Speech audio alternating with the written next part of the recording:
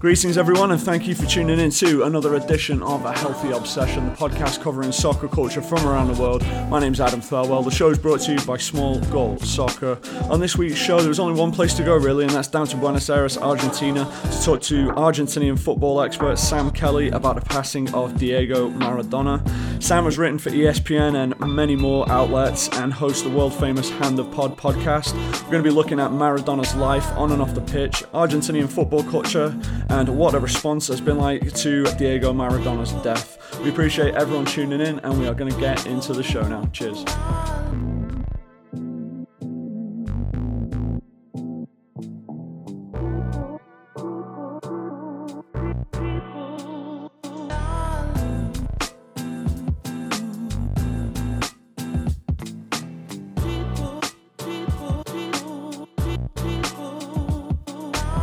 I'm Sam Kelly. I grew up in southwest England, went to university in Manchester in England. I'm a Man United fan.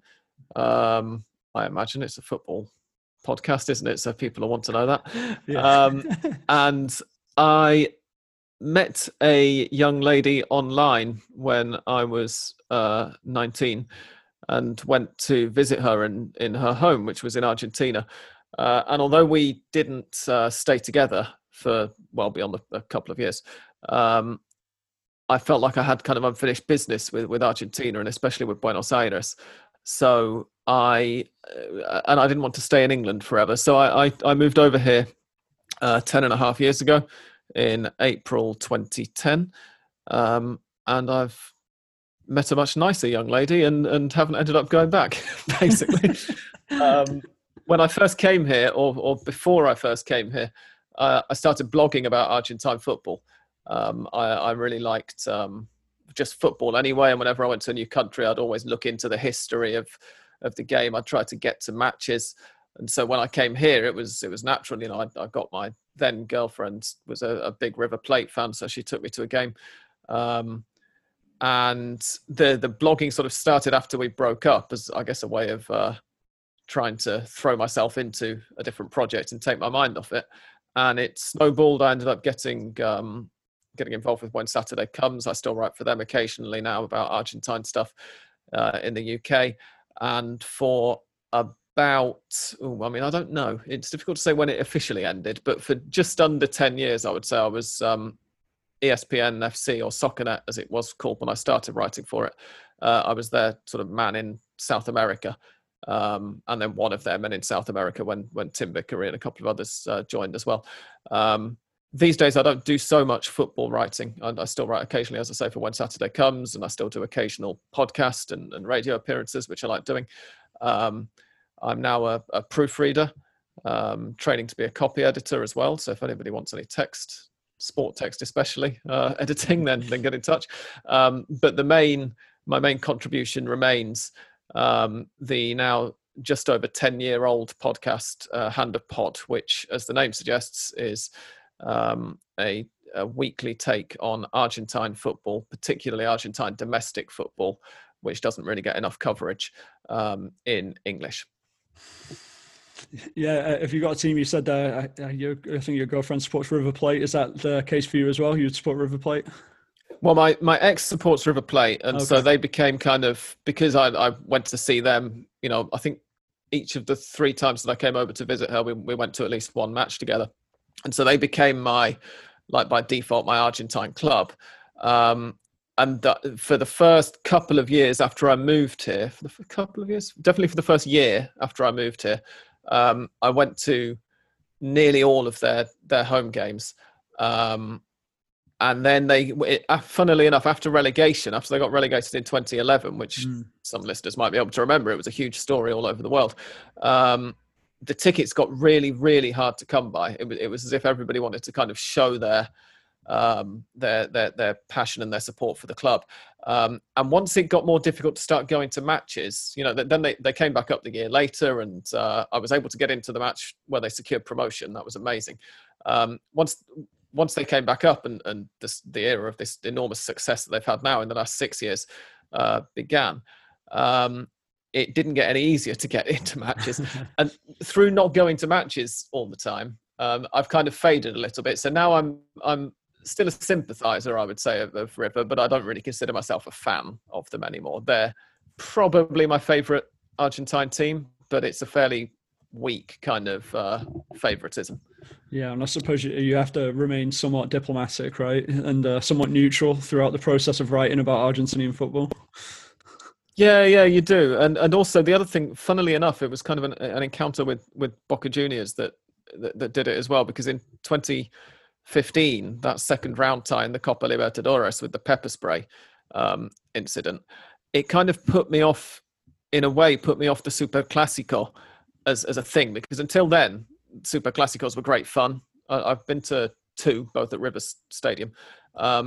They were, really good fun. The media overblew it all a bit, but it was rarely anything just downright borderline dangerous and unpleasant. And that really turned it into something and turned the whole discourse around them it much more toxic. And so that sort of started to think, well, if I'm not that bothered about the rivalry and I kind of don't want them to play each other other than, professionally, obviously, it was the one time I could actually sell articles about the domestic game.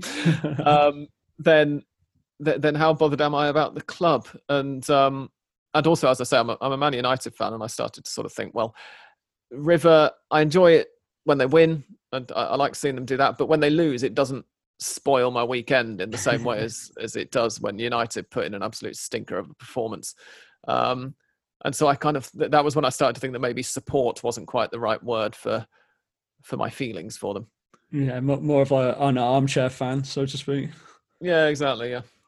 And, so and there are other teams who I like watching as well. And I mean, ultimately, like if I was watching an Argentine Cup game, let's say it's not happened, and it's difficult to imagine it happening because of the gulf in class. But if you're watching an Argentine Cup game and River were a goal down to a team from the third division or something with, only stoppage time to play, I'd probably be sitting there and there'd be at least part of me thinking, oh, I do hope they hang on. Because this would be an amazing story. I'd want to see the upset. Whereas if I'm watching an FA Cup game and United are a goal down to a third division side, which is sadly not so unimaginable these days, I'd very much be wanting them to still overturn it.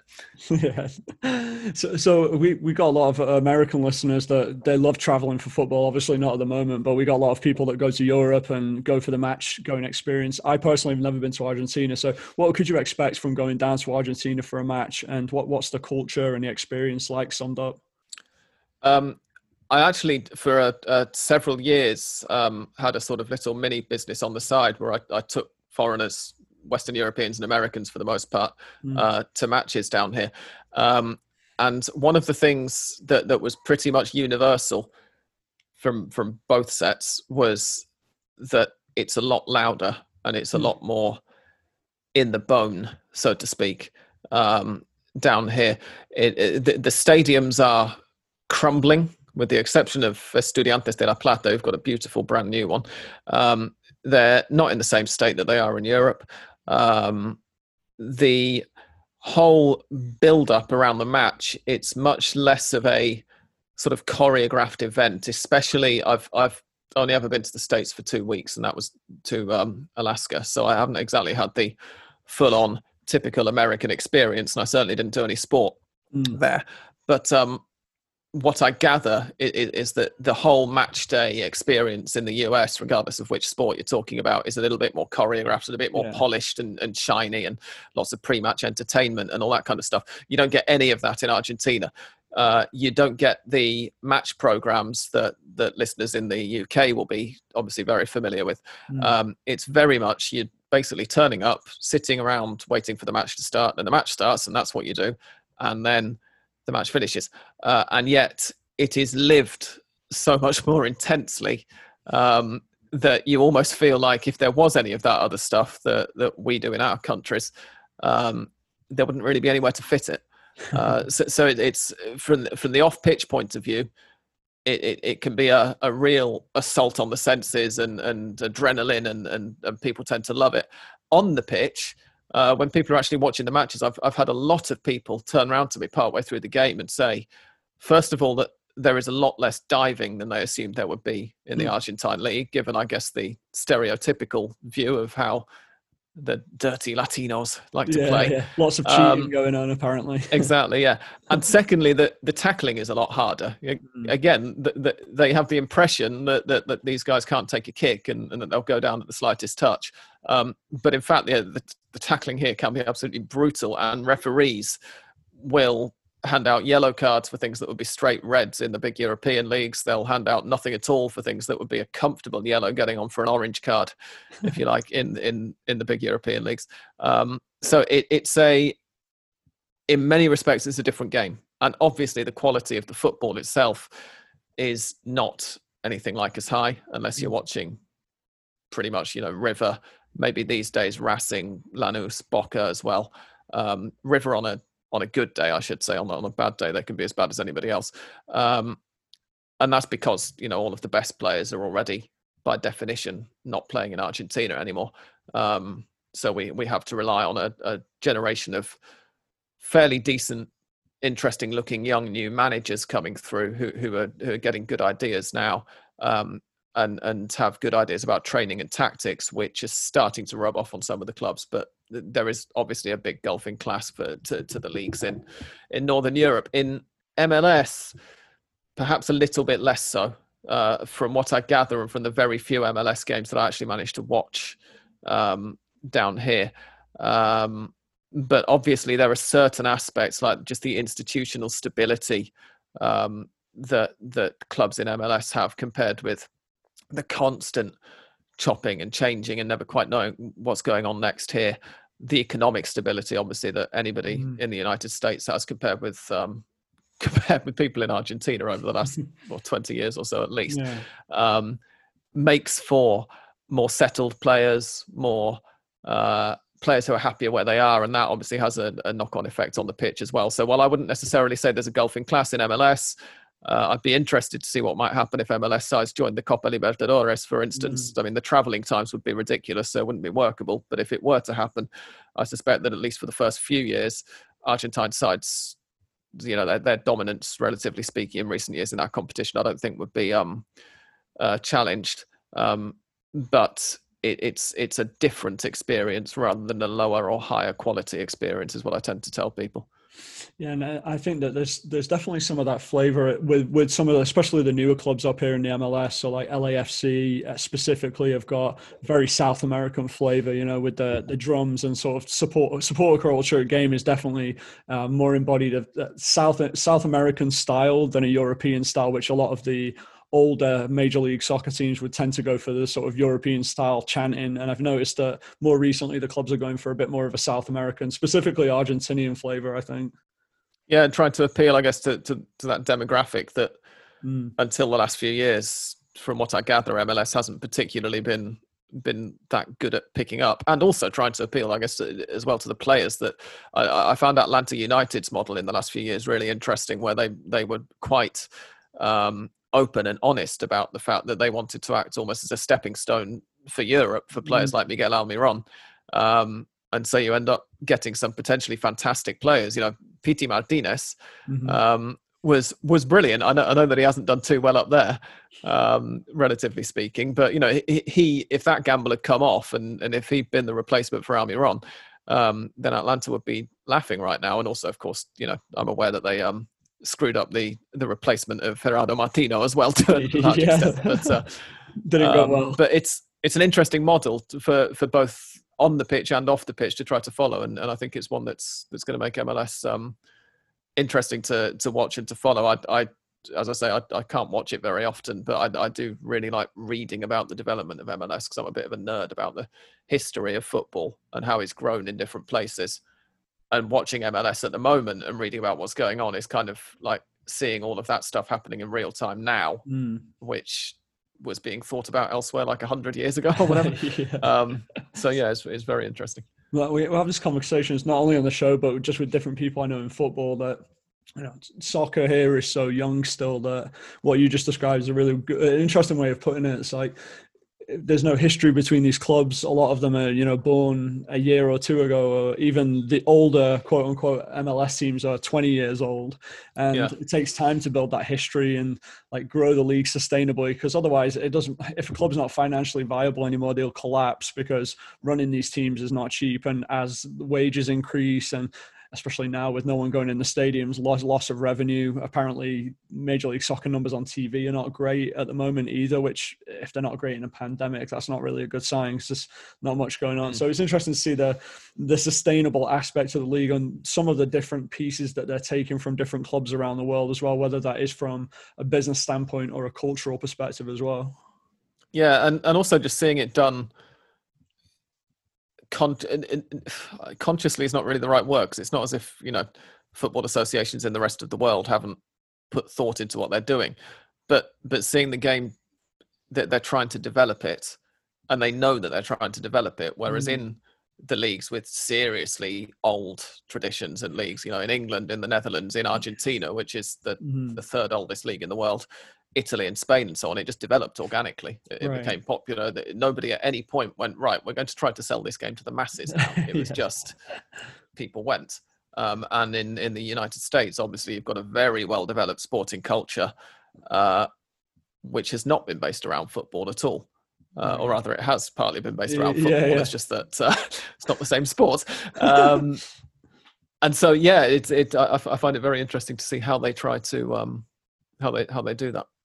Yeah, no, and also like it comes up on this show. It's pretty like hot topic on this show a lot. Is the promotion relegation issue. Is like a lot of people that enjoy watching soccer, football, they'll watch, and you get to an end of season in Major League Soccer and your team's bottom of the pile, and there's just nothing to play for 3 or 4 games at the end of the season. And anyone that's been watching football anywhere else in the world that supports maybe a Premier League team or a La Liga team, all of a sudden is like this exciting end to the season if your team's down at the bottom. With Major League Soccer, it just sort of like peters out. So I think it's definitely not a problem that's easy to solve, but it is a big chunk that's missing here, is having promotion and relegation, because you do have a lot of people that are soccer snobs isn't the right word, but they maybe say, I'm not watching that because I only watch European soccer, or so they're like shy away from watching it because there isn't that pyramid or the opportunity for teams to go up and down. So I think it's growing though. I think it just takes time, and it takes a little bit of the people in the right jobs and positions in the US Soccer Federation to do some of those, to make some of those changes. Yeah, and also I guess to talk investors into, please put tens or hundreds of billions of dollars into our team, even though you might end up with a second division side in a couple of years' time. Yeah, it's not attractive, is it? Yeah. Cool. So let's get on to the other hot topic at the moment. Sad news coming out of Argentina last week was the passing of Diego Maradona. So the reason I reached out to you originally, just to kind of get some feedback and see what the mood is like, and the streets of Argentina are like at the moment with the news of one of their heroes passing. Well, for the most part, quite quiet down here, because we've had more of a lockdown than I gather has been imposed by your president, in inverted commas, up there. So in Buenos Aires, it's been, in a way, I'm not in the best place to gauge the reaction on the street, because I've barely been on the street. I've been keeping to my flat. But obviously, in another way, I'm in quite a good place because I've been paying attention to stuff. There was, for example, a large-ish gathering around the obelisk in central Buenos Aires, which anybody who watched the international news reports on, was it Wednesday last week, will have seen. That's the sort of traditional gathering place for fans when their team wins a big trophy. When Argentina reached the final of the 2014 World Cup, the streets were absolutely flooded there. And I think that had Maradona, well, no, I don't think, I mean, it's virtually certain that had Maradona died in non-pandemic times, that gathering would have been 500,000 strong. It's not at all difficult to imagine something of a similar scale to when Argentina reached the World Cup final. As it was much smaller. It was still enough for me to get various WhatsApp messages from people in other countries who'd never been to Buenos Aires going, wow, that's a lot of people out. And yeah, I mean, of course it's a lot of people, but also it actually isn't that many people. His body was lying in state at the presidential office building. I'd always want to say presidential residence, but he doesn't actually live there. He just works from there in the center of Buenos Aires. It was planned for 3 days. It ended up being 1 day because the family got word from the cemetery that they needed to get there before sundown if they wanted to bury him that day, and there'd been some miscommunication with the president between them and how long they were wanting to put him there for. So that caused a bit of a quite some fuss when they announced to all of these people who were queuing for about 3 or 4 miles outside the building, oh, by the way, you lot aren't going to be able to come in because they're taking him in like half an hour's time. So it was a very Argentine kind of send-off in that respect, chaotic and disorganized, but deeply passionate, which is a lot of the stuff, of course, that Maradona lived his life by. And in the days since, I mean, at 10 p.m. that night, there was 10 obviously being his shirt number. There was applause from balconies across the city. We heard it here as well, where we are. And yeah, it's just been very, very weird as an English person. Obviously, I'm not sort of, and also I was 2 in 1986 to give you some idea of sort of my age. So he's not a figure who I grew up surrounded by. And given my age, I would have obviously, if I'd been born in Argentina, I'd have been more aware of him, but I still wouldn't have I'd barely be able to remember him play, you know. And so it's been interesting to see the outpouring of emotion. But even for me, it was kind of weird to wake up on Thursday knowing that the world no longer contains this figure, you know, and having spent such a large part of my life interested in Argentina and writing about Argentine football, it was really weird to think that the figure that the world no longer contains is the figure who arguably embodies it more than anybody else. It's very strange. Well, yeah, and I'm kind of the same as you, same age. So I didn't grow up watching Maradona, except for, you know, through going back and watching different highlights and things like that. And what I found interesting, especially talking to some friends that are English over the course of the last couple of weeks is, the last week, was a lot of people seem to really dislike him when I was growing up because of the handball and because of the, you know, like it was against England. So there was always that like sort of sentiment around it, but that seems to have vanished, especially even more recently before he died, but especially this last week or so, it's just been very much like adoration and pouring. Like a lot of that sort of dislike seemed to have vanished from quite a lot of people. I don't know if you noticed that too. Yeah, I mean, well, here there was never really the dislike anyway, and I mean, I've obviously only been in touch with people back home via messaging and stuff. But it's quite an interesting one because neither of my parents are really massively into football, but my dad's best mate was, and I remember chatting with him while I was at uni. So by this point, I'd come to Argentina once. I think it was probably between my first and second visits, and so we were talking a bit about Argentine football and what I thought of it, and He was the first person who was old enough to remember the hand of God and to have felt cheated by it, because in 1986 he'd have been 33, 34. But also to say to me, I've always blamed Shilton for it. Because Shilton's 6 inches taller than Maradona and he's allowed to use his hands. So how was he unable to outjump him? And since that, I've always... I've found a few other English people who felt the same way, and yeah, it's been interesting to see the sort of the chilling in that sort of more angry attitude, and I think part of it was probably the 2010 World Cup, which, having experienced it in Argentina, it happened 2 months after I moved here. I thought was horrible. I'll never forgive the Argentine FA for basically throwing away what I thought was a very good chance for Argentina to win the World Cup by giving the manager's job to Diego Maradona for that, when he just simply was not a manager. No. But obviously a lot of people outside Argentina particularly really enjoyed watching Argentina in that World Cup because they were so just balls to the wall. Yeah, you know, just everything, throw it all. I was last week reminded of the quarterfinal defeat against Germany. And I remembered my own thinking at the time was, when I saw the lineups, was he's fielding a one-man midfield against this team. And I thought, maybe I'm misremembering this. Maybe this was, because I spent most of that tournament angry with Maradona and really trying to convince people in my local and on the websites that I was writing on, they are going to get demolished by the first decent team they come up against. And so I thought, maybe I'm misremembering this. Let's look up the lineup for that match. And no, it was Javier Mascherano in midfield and then 5 forwards in front of him. And so I can fully understand why neutrals and why people who don't particularly care whether or not Argentina do well at tournaments would find that tremendously entertaining. And I think that was in the eyes of the rest of the world, and certainly in the eyes of the English, because let's face it, the rest of the world doesn't have anywhere near the same problem with Maradona anyway, right, as the English have always had since 1986.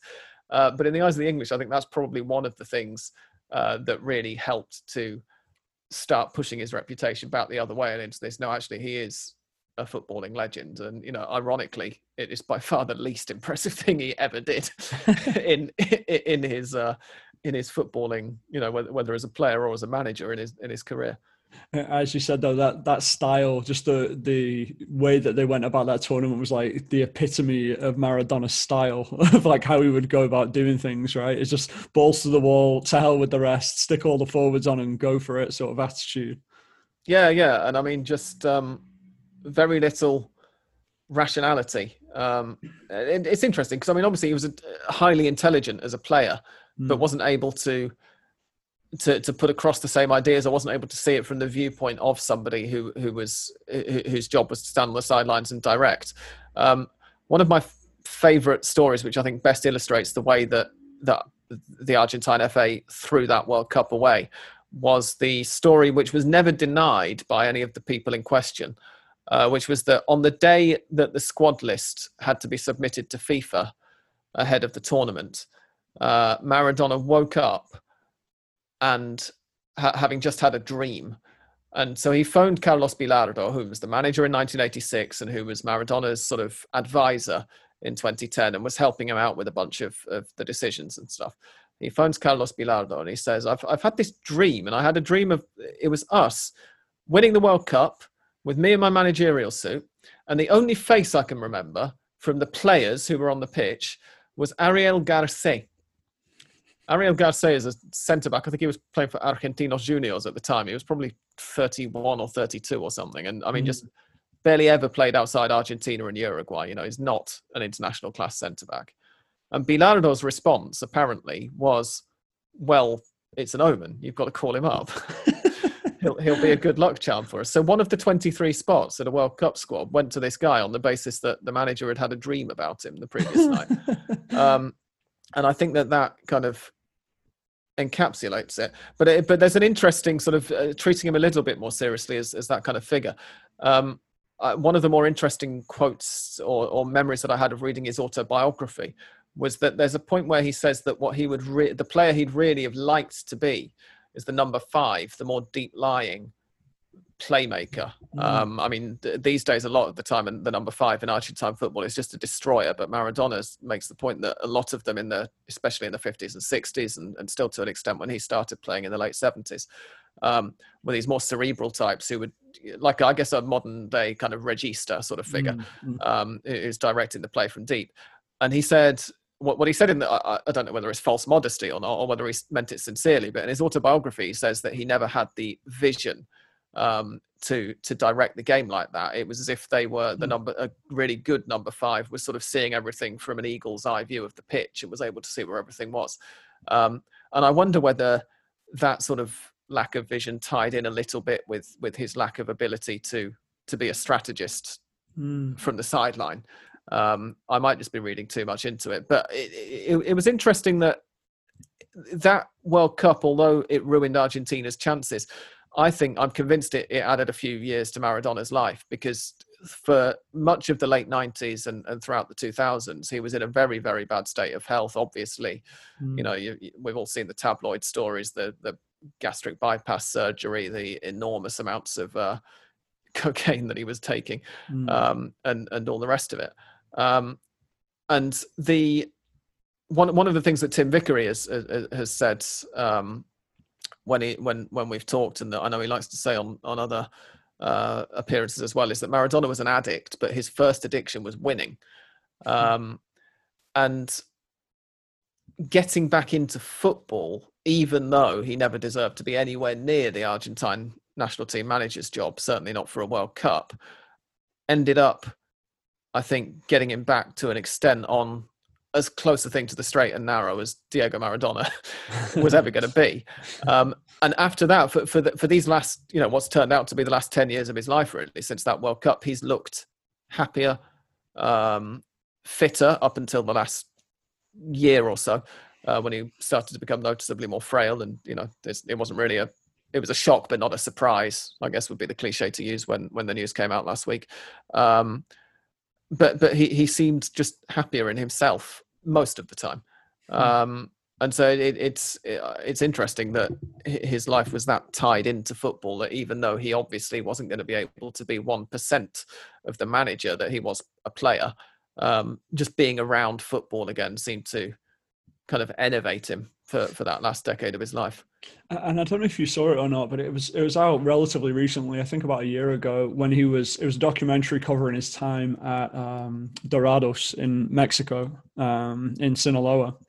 And I find it really interesting that he was, when he was managing there, a lot of of course it's television, but a lot of the team talks and the pregame was so much just around his persona. It was never really like, I know that they wouldn't show too much of strategizing or actual tactics, but he was just going in there and sort of giving him a pep talk of like cheerleading, and like it was very spiritually based. And I found it very interesting and made me think about what you just said, is like how much of him from a managerial standpoint was strategy, or was the skill so much based off of just like raw power and personality and character? Is that why he was even in positions to get these jobs, and it made him happy because, it was a leadership style position?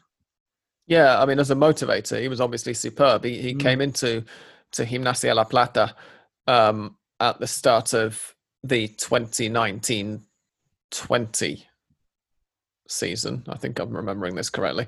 At any rate, when he came in, they were deep in the relegation mess. So relegation in Argentina is worked out over a number of seasons. There's an average, a table where they divide the number of points you've won by the number of matches you've played.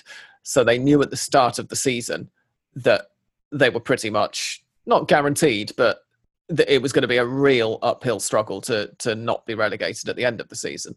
And he came in and they lost their first, like maybe their record after 8 matches was like drawn 1, lost 7 or something like that. This is, off the top of my head, but it was terrible. And then they started winning. And it was, first of all, a lot of the defeats early on were because they had, I seem to remember, a really, really unfortunate fixture list early on. They were playing like 4 of Argentina's big 5 in the first 6 matches. And then the other 2 teams they were playing were, teams who won the league in the last few years or something like that. Yeah. So it was horrendously unlucky. And also a number of the matches were like, it's level right up until like the 93rd minute, and then the referee gives a dodgy penalty to the other team. And I think the only match that they lost by more than 1 goal in that whole spell was a 2-0 or 3-1 defeat to River Plate or something, and even that was a little bit against the run of play. And then once they started winning, they didn't seem to stop winning. And it wasn't him making the tactical decisions. In fact, it was his assistant, Sebastián Méndez, who resigned last week. I'm guessing he didn't fancy doing the job without Diego, so Gimnasia have got some rebuilding to do themselves now. But what it was obvious was that the players were prepared to run through walls for him, which, you mentioned the reaction at Dorados. Imagine that multiplied by the factor that pretty much the entire squad is Argentine and have grown up worshipping this guy. His motivation is just, it was off the charts. It was remarkable. All right, it's halftime. We wanted to give a quick break because Sam was so generous with his time today. So halftime, grab yourself a drink, and we are going to get back into it. Do you think he was like that as a teammate as well? Would you summarize him as that kind of leader on the pitch as well? Not just from a skill perspective, but definitely, yeah. It's I think it's the most visible difference between him and Messi. And I defend Messi, and I largely don't think that the conversation about who's the better player is as important or as interesting as a lot of people like to make out. But while Messi does have clearly a position in the dressing room, whichever team you're talking about, whether it's Barcelona or Argentina, and while he is clearly highly thought of, Maradona's was much more visual and was much more obvious on the pitch. And the classic example is in the 1986 World Cup final, where West Germany had managed to pull themselves back into the game. I think Argentina were 2-0 up, and West Germany pulled it back to 2-2. And after the second goal goes in, you can see a couple of his teammates slumping shoulders a bit and being like, how have we managed to... We have one hand on the trophy. How has this escaped us? And Maradona going around and, come on, guys, breathe, slow down, calm down, relax. I've got this. We've got this. And, a few minutes later, that just beautiful dummy, the way he let the ball run across his body with four German markers around him and then pick out Chaga for a chance he just couldn't miss, was fantastic. And so I think that, the leadership was already there, and it was the ability to accept, he became in the public eye too much of an outsized figure, and it ended up crushing him in many ways off the pitch as a person. But when he was on the pitch, he knew that was him, and he was able to use it to the advantage of his teammates and to say, if we lose, this is on me. You don't need to worry about it. Just keep doing your job, keep doing what we're doing. We're going to win this still. And that was why, I've heard a lot of people who remember both tournaments a lot more clearly than me, suggests that the really impressive part of his playing career was the 1990 World Cup and dragging Argentina to the final in that tournament, when they were nowhere near as good as they were in 1986, and getting up to take I think it's the fourth penalty in the semi-final shootout against Italy after not having a particularly great game, although obviously it was replayed on the telly here a few days ago. And it wasn't as terrible as I'd heard about it being either, the bits that I saw of it. But the strength of character to after not having had by any measure the best game of his career, to still stand up and take such an important penalty to send Argentina through was, it did underline that as well. Do you think that characters like Maradona on and off the pitch, which you just described about him being the leader on the pitch, but also the way that he was off the pitch drew the news a lot, do you think that characters like that are fading out of football now, or do you think it's just things have become a little bit too PR friendly that someone like that can exist in football anymore? I'd be interested to see how he would get on in modern football. On the one hand, it's an awkward one because lots of people are going to say, well, modern day managers wouldn't have any time at all for his antics and for his addictions and whatnot. But on the other hand, a modern day manager might have helped him to not get addicted in the first place, if you see what I mean. Yeah. I tend to think that there probably isn't actually a lack of characters in the game today, but what is the case is that everything is much more, everybody's image is much more stage managed to such a degree that we just don't hear about them because none of that stuff goes on in public these days. And also, he was a character in his own time as well. And it's one of the things that I think we forget when we talk about, I'm trying to think of some other examples, but Gaza or Rodney Marsh, Garrincha, for the very old Brazilian listeners that I'm sure you have in significant numbers. These kind of guys stood out for this in their own time, and they stand out to us now because they're the ones whose stories get remembered and get passed down. I'll admit that it's difficult to think of too many examples in today's game, but Mario Balotelli, for instance, off the top of my head, is going to be somebody who in in 20 years' time, I'm just wondering whether there'll be two people sitting podcasting and saying, "Why don't we have characters like Mario Balotelli in the game today?" And thinking, I mean, is that, I don't know, is it the most important thing, or would you rather have astonishing players to talk about? But it's definitely something. It's definitely a facet that I think has cost Messi in terms of that comparison. He seems like to me, just largely a normal guy who happens to have become one of the wealthiest sports persons who've ever lived because of the era that he's been playing in, and because of just how good he is. And he's obviously quite a boring person. Mm. But I think I'd rather have that than somebody who I really would not want to be stuck in a lift with. It's funny because I was arguing this with a friend of mine the last week, basically, that, you know, he said that Maradona isn't as good as everyone makes out, simply because the story and the hype around him is more than the actual skill and I argued it. I'm like, that's it's crazy, you know. Go back and watch Maradona playing. Neither of us grew up watching him live or experiencing it live, but so go back and watch what he did with the football.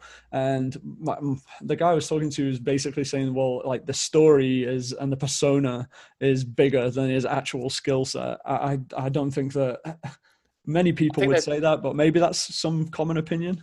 I think they both enhance the other, though. I mean, I on the introduction to my own podcast, which I guess we'll talk about in a little bit, last week, I made the point that what we all want to believe about the world, or what a lot of people want to believe about the world, is that it's a meritocracy, and that if you're good enough at something, then you can get there.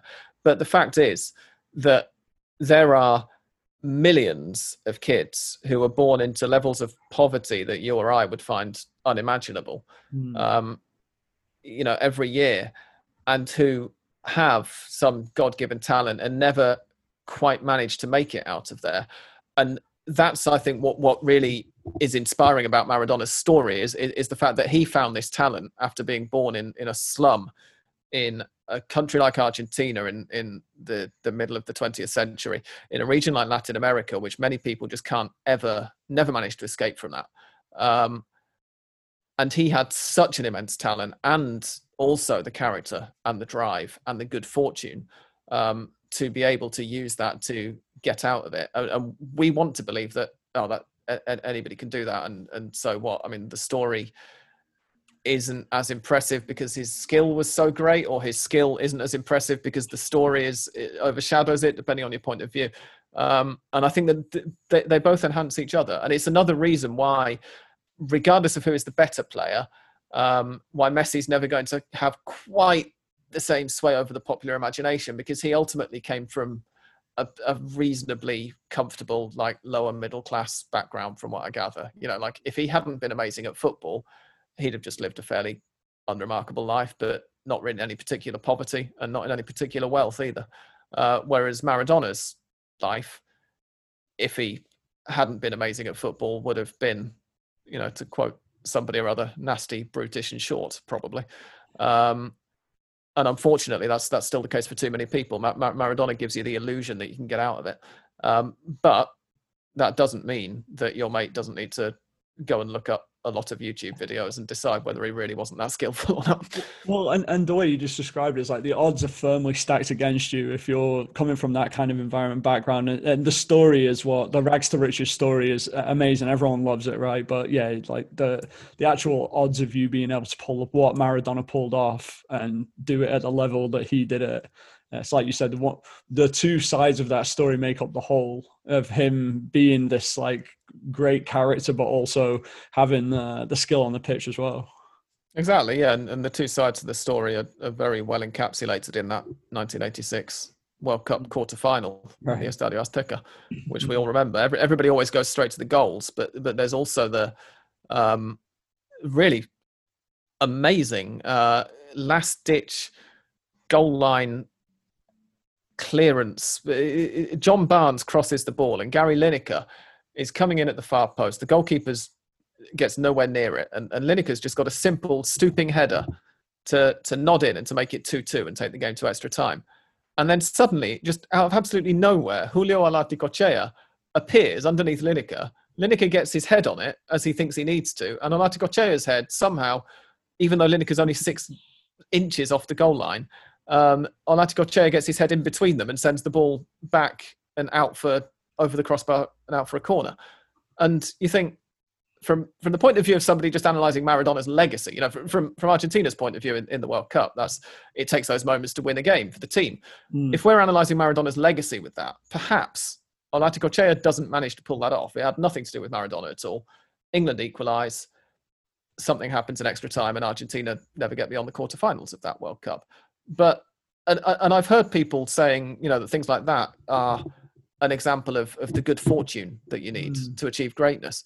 But really, the good fortune that Maradona needed to achieve greatness was all of the good fortune that he needed to get discovered in the first place, to be born with this talent, and to then, go on to, by the age of whatever he was, like 22 or 23, become Argentinos Juniors' top goal scorer of all time, and then get 2 world record transfer fees, all of the stuff that he did with Napoli. Napoli, I mean, he could have gone to the Juventus and won that stuff, and everybody would have been like, well, so. But the point is, if he'd gone to Juventus, they'd have probably won a lot more besides. Because if you can win 2 Serie A titles, 2 UEFA Cups with Napoli, who'd never won a title before in their history, any team from the south of Italy, it's absolutely remarkable. And yeah, of course, it adds to the story, but it also, to me at least, it doesn't detract at all from the skill levels and from the greatness as a player. What do you think was the affinity with Napoli? What was the backstory? Because as you said, he could have gone anywhere really, but what was the affinity and with not only with the team but the city as well? It seems. Yeah, I think it was a nice symbiosis. I mean, I think ultimately that if Juventus had offered Barcelona the fee that Napoli offered them, he might very well have ended up going to Juventus as well. But the move to Napoli was a meeting of minds, if you like. He found his place in the world there. I've never been, but I have heard a lot of people who have been say that it is the most South American city in Europe.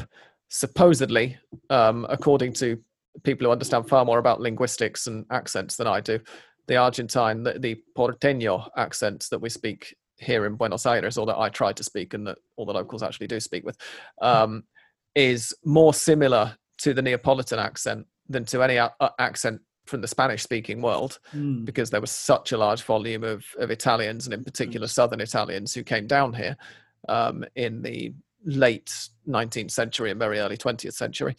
And he found that similar kind of energy and the similar affinity with a city and a region and a part of Italy that had historically been treated as a bit of an underclass in Italian society. Anybody who's read a tiny amount about the history of Italy and Italian football and how it all links in with the country's demography and stuff is aware that the north is very much where the money is and where the history is, and in many cases where the snobs are, and they look down on the south, and that's who Maradona had always equated himself with anyway. So on the one hand, I think that had Juventus made a move for him, had, I don't know, Bayern Munich or Manchester United or Liverpool or something, made a world record transfer offer for him to Barcelona at that point, he would have taken it. On the other hand, of course, you're making a world record offer for a player who has been out for a very long time with a serious injury, has developed what turned out, obviously, maybe it wasn't as apparent at the time, but what we now know was a crippling addiction to cocaine during his time out injured, who has just kicked off one of the most epic on-pitch fights you will ever see a video footage of in the final of the Copa del Rey in front of the King of Spain. So it's quite a big sort of thing. You're like, right, if any of these clubs had made this offer, possibly it'd have gone there. But at the same time, it's very difficult to imagine any of the clubs in the established European elite making that offer. And so perhaps it was always going to be a side like Napoli. And, there aren't too many others who had the benefit of mafia connections to actually be able to afford a world record transfer fee as well, let's face it, who were going to make that offer. Was it good fortune, or was it a calculated thing? Did somebody in Napoli say, well, maybe this guy could fit in with our character and maybe his personality would go well with the city? Or did that just turn out to be how it worked out? We'll never know. But it's an interesting alternative history, I think. What if he'd gone to X, Y, or Z other club? Yeah, well, you look back and now it's like most teams, especially Man United in the early 90s, going into play under Ferguson would have been interesting. Yeah. Under Ron Atkinson, he might have had a bit more leeway. Yeah, true. Ferguson may not have worked from early doors. So what do you think his legacy will be? What do you think he'll be remembered for most? Football. Just that. Obviously, especially in Naples and especially here in Argentina. But the shape of the hole that he leaves in the world is overwhelmingly a football-shaped one. Obviously, he had his issues we've not mentioned at all during this chat, his treatment of women, for example. But it's a tricky one to touch on, because it doesn't affect how he's touched each of our lives, and how the vast majority of people have experienced him, and so at the moment, there are many in Argentina who are still mourning him now, nearly a week later, and they're obviously not mourning that side of him. They are mourning his place in their childhood, or his place in their young adulthood, or however it was that Diego Maradona was a part of these people's lives, whether he was the picture on the bedroom wall, whether they met him at some point and there was some act of generosity, whether they got to see him in the flesh. One of my very, very, very few regrets, in fact, my only real regret, and it's not really a real regret at all, about not being in touch with my ex's family anymore, is that her mum used to live very close to Argentinos Juniors Stadium and would go and watch them. She was a Boca fan, but she would go and watch Argentinos in the late 70s and early 80s, so that she could see 17, 18, 19-year-old Maradona in the flesh. I only asked her about it a couple of times while I was with her daughter. And I now think, God, I wish I spoke more Spanish when she told me that, and I could have asked her so many more questions. That would have been amazing. But that's the side of things that people will remember. And there's a very interesting article that I read a few days ago by an Argentine feminist movement explaining why do we love Maradona, or why are we mourning? Oh no, it was written for his birthday, which was at the end of October. So it wasn't a reaction to his death. It was, why do we love Maradona when we're feminists? And it was making precisely this point that we don't mourn what the person did. We mourn what they were to us, and what Maradona was to the world was this just immense figure. Modern football would not be the same without him, in the same way as modern football wouldn't be the same without Pelé, or without Garrincha, or without Lionel Messi and Cristiano Ronaldo over the last decade, or without the great players of the 90s or any era. Everybody builds what they have while standing on the shoulders of giants. And Maradona undoubtedly is one of the largest of those giants, which is why it's such a strange feeling to be reflecting on the fact that he's gone, especially at 60. I mean, it's young. It's no age, even though we all know how awfully he treated his body, and even though those of us in Argentina have seen, due to the fact he was managing Gimnasia right up until his death, had seen quite publicly on television just what a frail state he got into over especially the last 10 or 11 months. It's why there's a gap there. And in Argentina, everybody feels, what one of my colleagues made the point on Twitter, it might be that you feel like you've lost the uncle that you never got on with and who you felt had horrific politics or used to say deeply, horrible things about certain groups of society or whatever. It might be that kind of loss, but everybody feels as if they've lost a member of the family. For some people, it'll be the beloved father or brother or whatever, but everyone feels as if they've lost someone, even if it's someone they didn't like. And I think that's the best way of summing it up, really. Best player of all time? As I said earlier, it's not a topic that I spend too much time thinking about, because I know this isn't the answer you want. You wanted a straight yes or no. But I kind of think, who's going to say that Maradona or Pelé or Messi are a better player than Lothar Matthäus or Franz Beckenbauer, for instance, when they do such a different job? If I had to put together, say, an all-time 11, obviously he would be bang in there, because in his position and his role, there's no comparison. And also, that's a nice way of sidestepping the next question you're probably going to ask, because he plays a slightly different position and slightly different role from Lionel Messi. And so you could have both of them in there. And you can also have Pelé in front of both of them. Yeah, maybe give Maradona what he wants and put him in at the 5. Yeah, why not? Yeah, I've got a couple of Argentine football historian friends who could bring out a few names from the 1940s and would be horrified at that suggestion. But but yeah, I mean, it's an all-time world 11. We can stick him in there. Yeah, there you go. Like, he gets to at least have his moment at the position where he dreamed of playing. Cool. So before we let you go, tell us a little bit more about your project. So Hand of Pod and anything else that you're working on, you've got coming up. Yeah, Hand of Pod was started with it's sort of born out of an idea that I had after I'd had.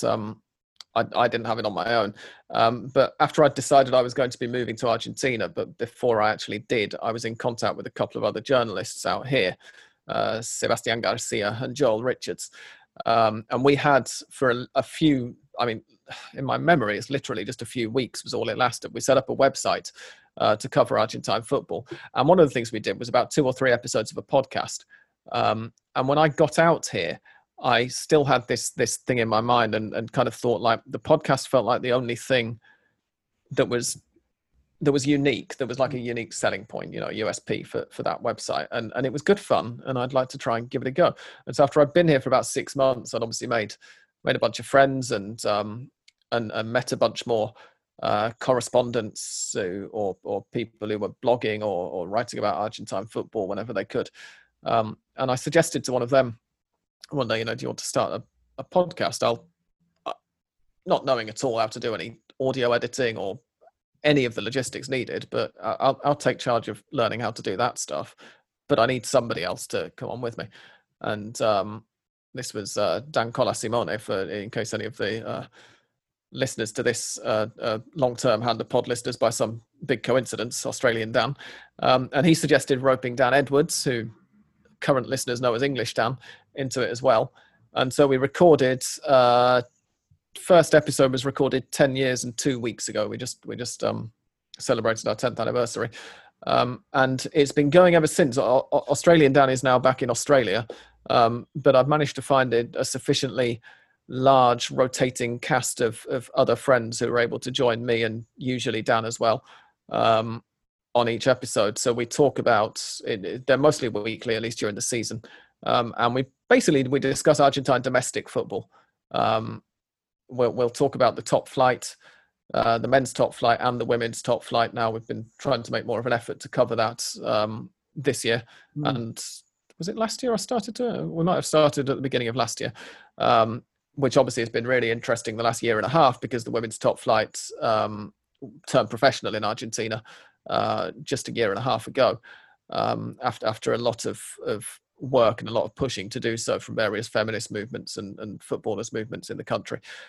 We talk about the Argentine Cup. We talk a little bit about the lower divisions, not quite so much in the men's game, very, very, very little in the women's game, because it's so hard to follow.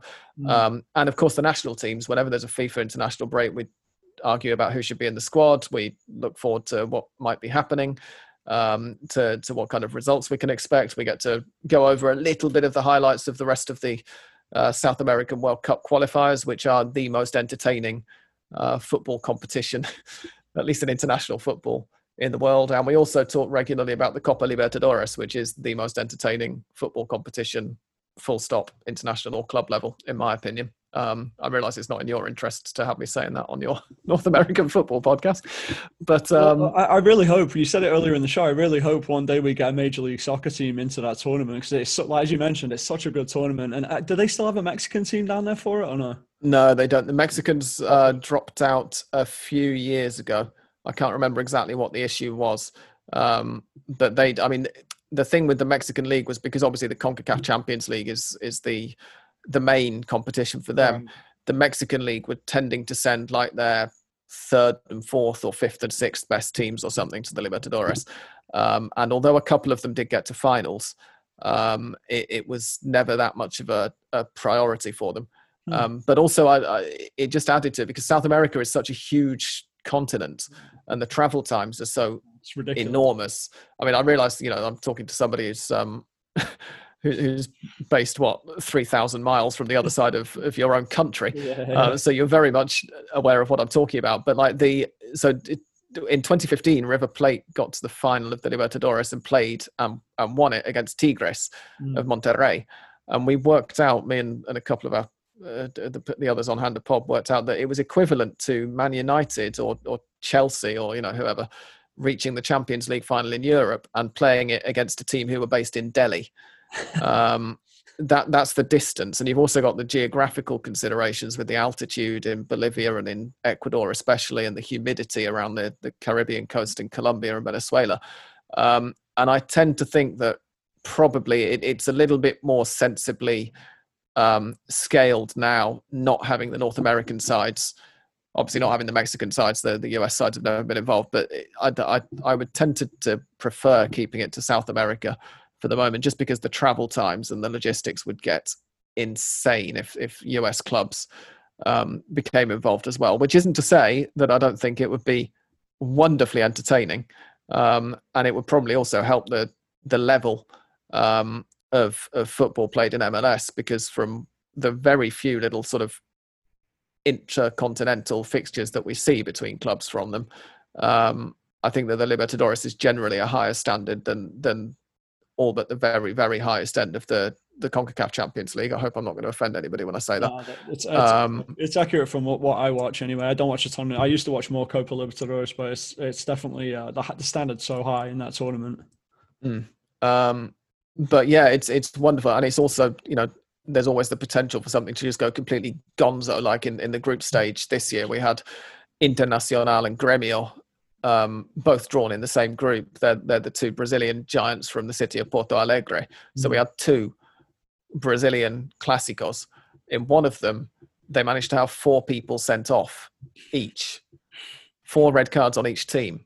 I think the game ended 0-0, but it was absolutely hilarious. It was like the last 5 minutes, and the referee just started waving cards around. It's just so that there's always something, whether it's dogs on the pitch or just craziness. If there isn't good football, then you can be guaranteed some kind of completely off the chain entertainment. What was it 2 years ago? It was the final got moved to Spain, didn't it? It was Boca and River. Yeah, between Boca and River. Yeah. Which was actually something that I wasn't entertained by. I was deeply angered by it, because even if you've accepted the premise that River can't host the second leg themselves, there was no need to move it outside Argentina. No, and even if you think there's a need to move it outside Argentina, there are loads of other stadiums. You're in South America. You're not short of football stadiums to choose from. Move it to a different one. But you can't have the continental trophy being decided outside that continent. Yeah, I mean, that was one reason that in 2015, the final of the Libertadores should have been River at home to Tigres, and then Tigres at home to River in the second leg. Right. But when the Mexican sides were allowed in, CONMEBOL put in a regulation stating that the trophy always has to be awarded in South America, which is why when those two teams reached the final, they said, right, although the seedings have Tigres at home in the second leg, we're reversing it so that River hosts the second leg, because the trophy has to be awarded in South America.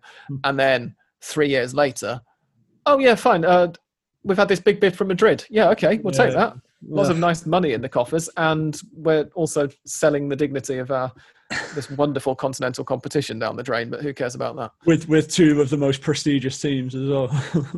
Exactly, yeah. I mean, the one Copa Libertadores final ever that a significant number of people outside the continent actually wanted to watch. Right. Pretty much. I love it as a competition, but let's face it. Yeah, follow the money to Spain, wherever the bag of money is going. That's where the final's going next.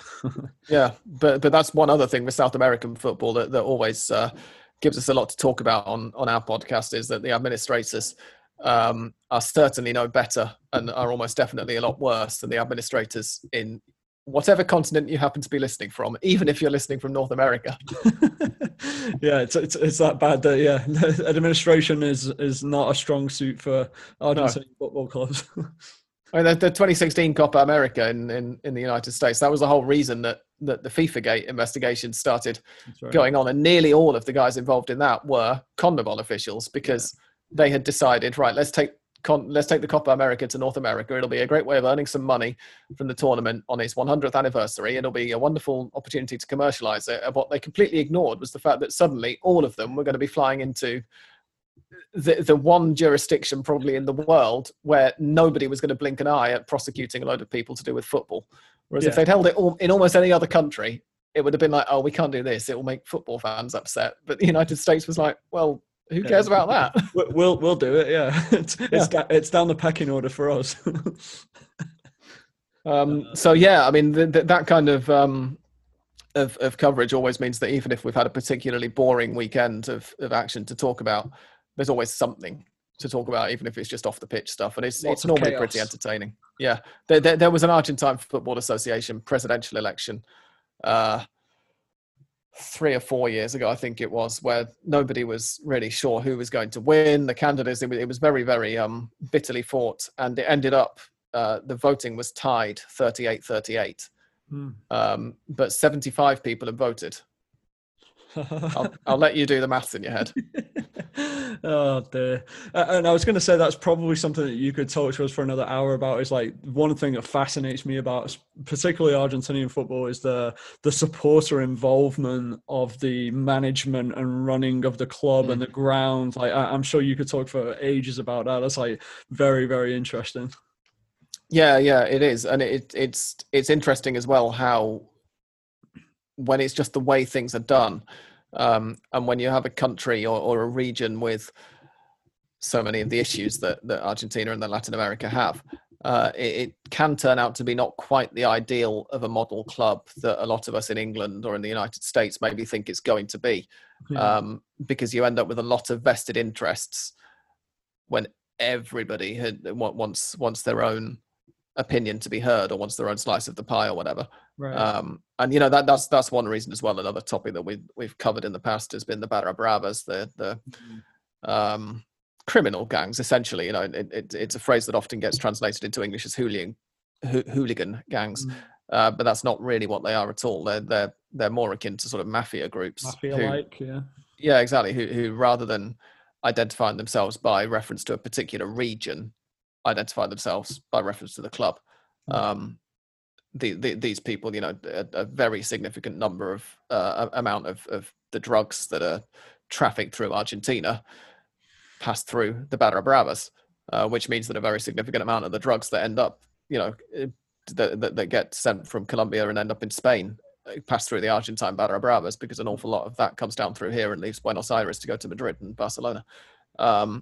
And so when you start to scratch below the surface, there's really a hell of a lot that stretches way beyond, not just off-pitch football stuff, but that stretches way beyond football to cover. And if any listeners want to start, then good luck, because there are 10 years of back episodes, and I don't tend to edit them down an awful lot. Yeah, that's all right. There's a good place to start. So Hand of Pod, where are you at on social media and the web and all that kind of stuff? Our blog is handofpod.wordpress.com. You can find the podcast itself is hosted on SoundCloud, which is soundcloud.com/handofpod, all one word. Our Twitter is handofpod, which is all one word. I think that's it.